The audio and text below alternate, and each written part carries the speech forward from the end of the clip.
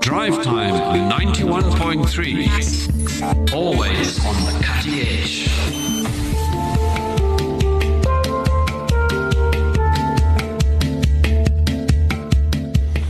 Was it the Cape Drive Time? That's where we are all Monday, because Monday is going to be Monday all day today. 0829 913 913 is the WhatsApp line. What do you think? The ongoing issues from the Fukushima nuclear disaster in Japan, remember that? Earthquake, then tsunami, and then the nuclear power plant got drowned. And the rest is terrible history. It happened 10 years ago, and it's a reminder of the many compelling arguments against nuclear power. So what lessons can South Africa learn from this experience? We now chat to Peter Becker of the Koeberg Alert Alliance. Peter Becker, welcome. Thank you, Shafi. Good to be with you. Right, so what do we learn from Fukushima? It was pretty much of a catastrophe. That's the closest word I can come to.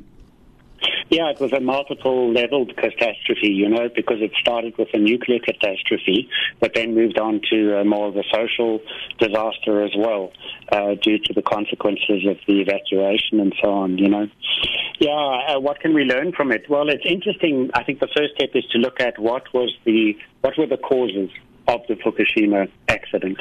And it's interesting because the sort of common answer to that is it was an earthquake and a tsunami.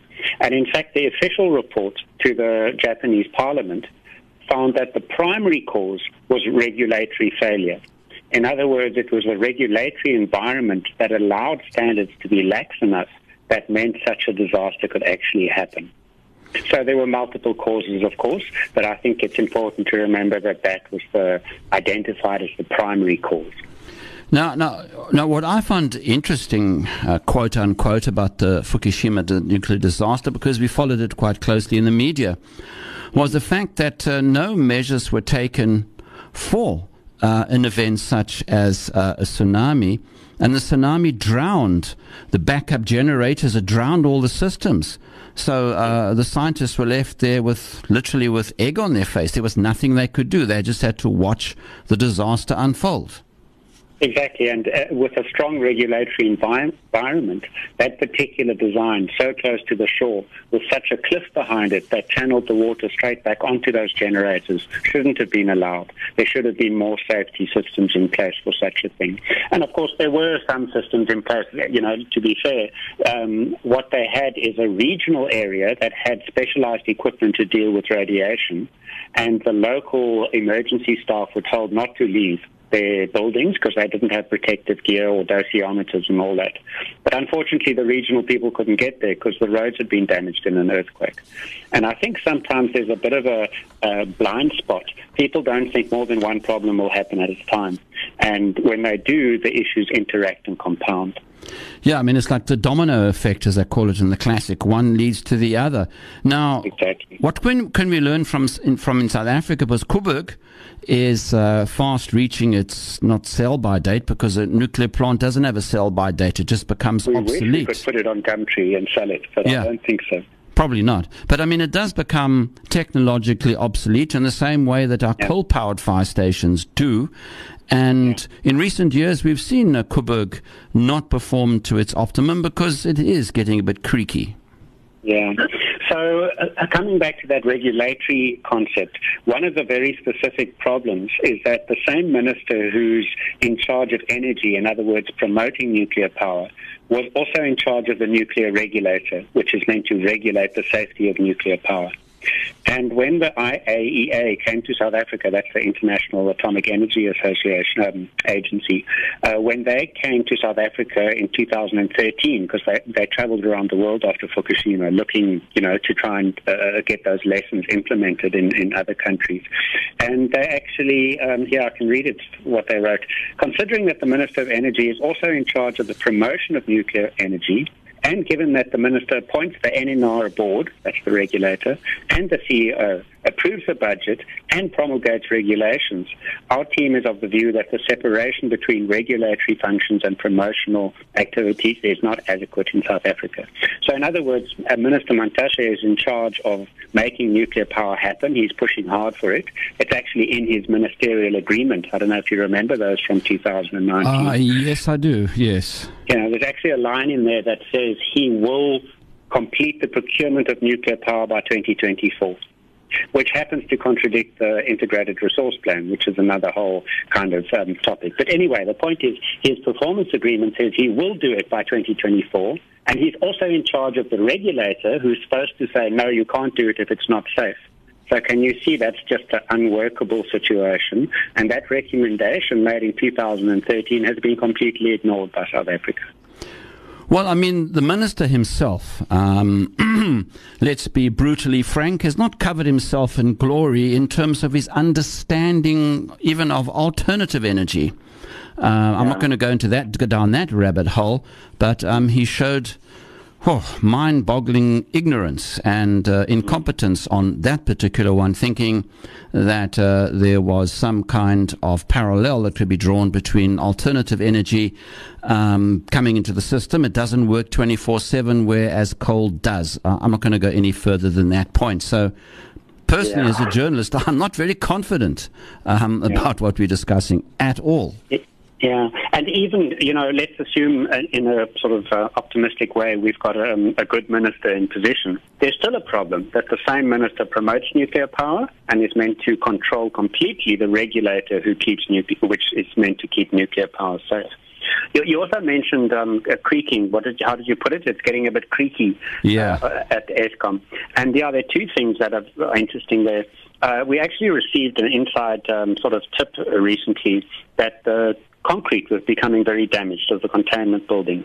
So we did a request for some information from Eskom about the damage to the concrete, and we received a very interesting report with half the pages blacked out that we weren't allowed to know, some technical information. I'm not sure if there were photographs or what.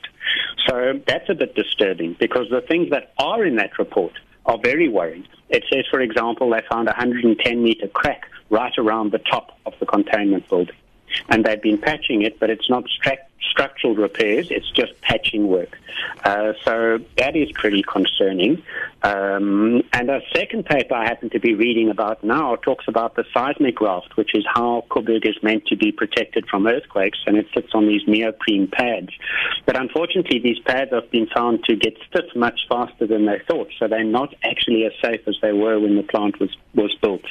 It's a synthetic neoprene, and they don't use that anymore because of that reason. So even given its lifetime, which is supposed to end after 40 years in 2024, even that is looking a bit suspect. The concrete is deteriorating faster than they thought. It's very difficult to repair. These neoprene pads are actually below sea level, 4 meters below sea level, and there could be water leaking in there, we don't know, and the pads are stiffening. So all of that is adding up to, even for its 40 years, in my mind, it's a bit suspect if Koeberg is safe for that long. But never mind that, Eskom is now saying they are thinking of trying to keep it running for an extra 20 years beyond that to make a total of 60 years. And that seems to me to be just playing Russian roulette with the safety of Cape Town. No, it certainly does. And something else that they are underplaying is the whole seismic thing, because I don't know why they didn't think about it in the beginning, but there is a seismic fault that runs slap through the middle of Table Bay and then kind of veers off into the west coast. That is, for example, why we had the earthquake in Tulbagh, and very recently we were having some shocks, yeah. Yeah, and it's interesting you mentioned that, and it used to be called the Milnerton Fault Line, but more recent research has found it's actually a zone of faults. It's not a single line, so it's called the Table Bay Fault Zone at the moment. The last time there was a definitive study done on the risks of earthquake to Koeberg was in 1976 by two people called Dames and Moore. And the current license for Koeberg and its safety case is based on 1976 research, which uses a technique, and I don't want to get too technical, called probabilistic seismic hazard assessment, which is found to be completely inaccurate and is no longer used. So one of the things we've been pushing for is to do an updated seismic study using modern methodology, but that hasn't been done to date as far as we know. And judging by the current attitudes, I've got a feeling that it won't be done because political expediency, I think, is going to win the day, and at the expense of all the citizens of Cape Town. Well, now, Shafiq, it's the first time I'd like to disagree with you, because I think we will stop them. I think if we work together and we inform ourselves, the public voice needs to be heard on these things. You know, we have strong public participation laws, and I think you're right, that's the intention. But I do believe that we can stop them. In fact, it's almost a funny story. I remember just after Koeberg had been built, there was a certain council official very high up who, the minute Koeberg was built, he sold his house and he moved as far as away as he could from Cape Town. And it's a true story. Wise man. Peter Becker. Yeah, so I think there are a few things that we need to say. Firstly, Eskom must stop being so secretive. They can't black out half a report from 2015. You know, we need to know that as the public.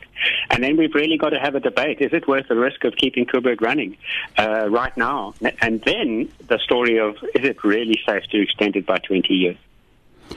Indeed, and I'm glad you're confident that it can be stopped, because really, for the safety of Cape Town citizens, they need to be informed, and Koeberg needs to end its life as it should.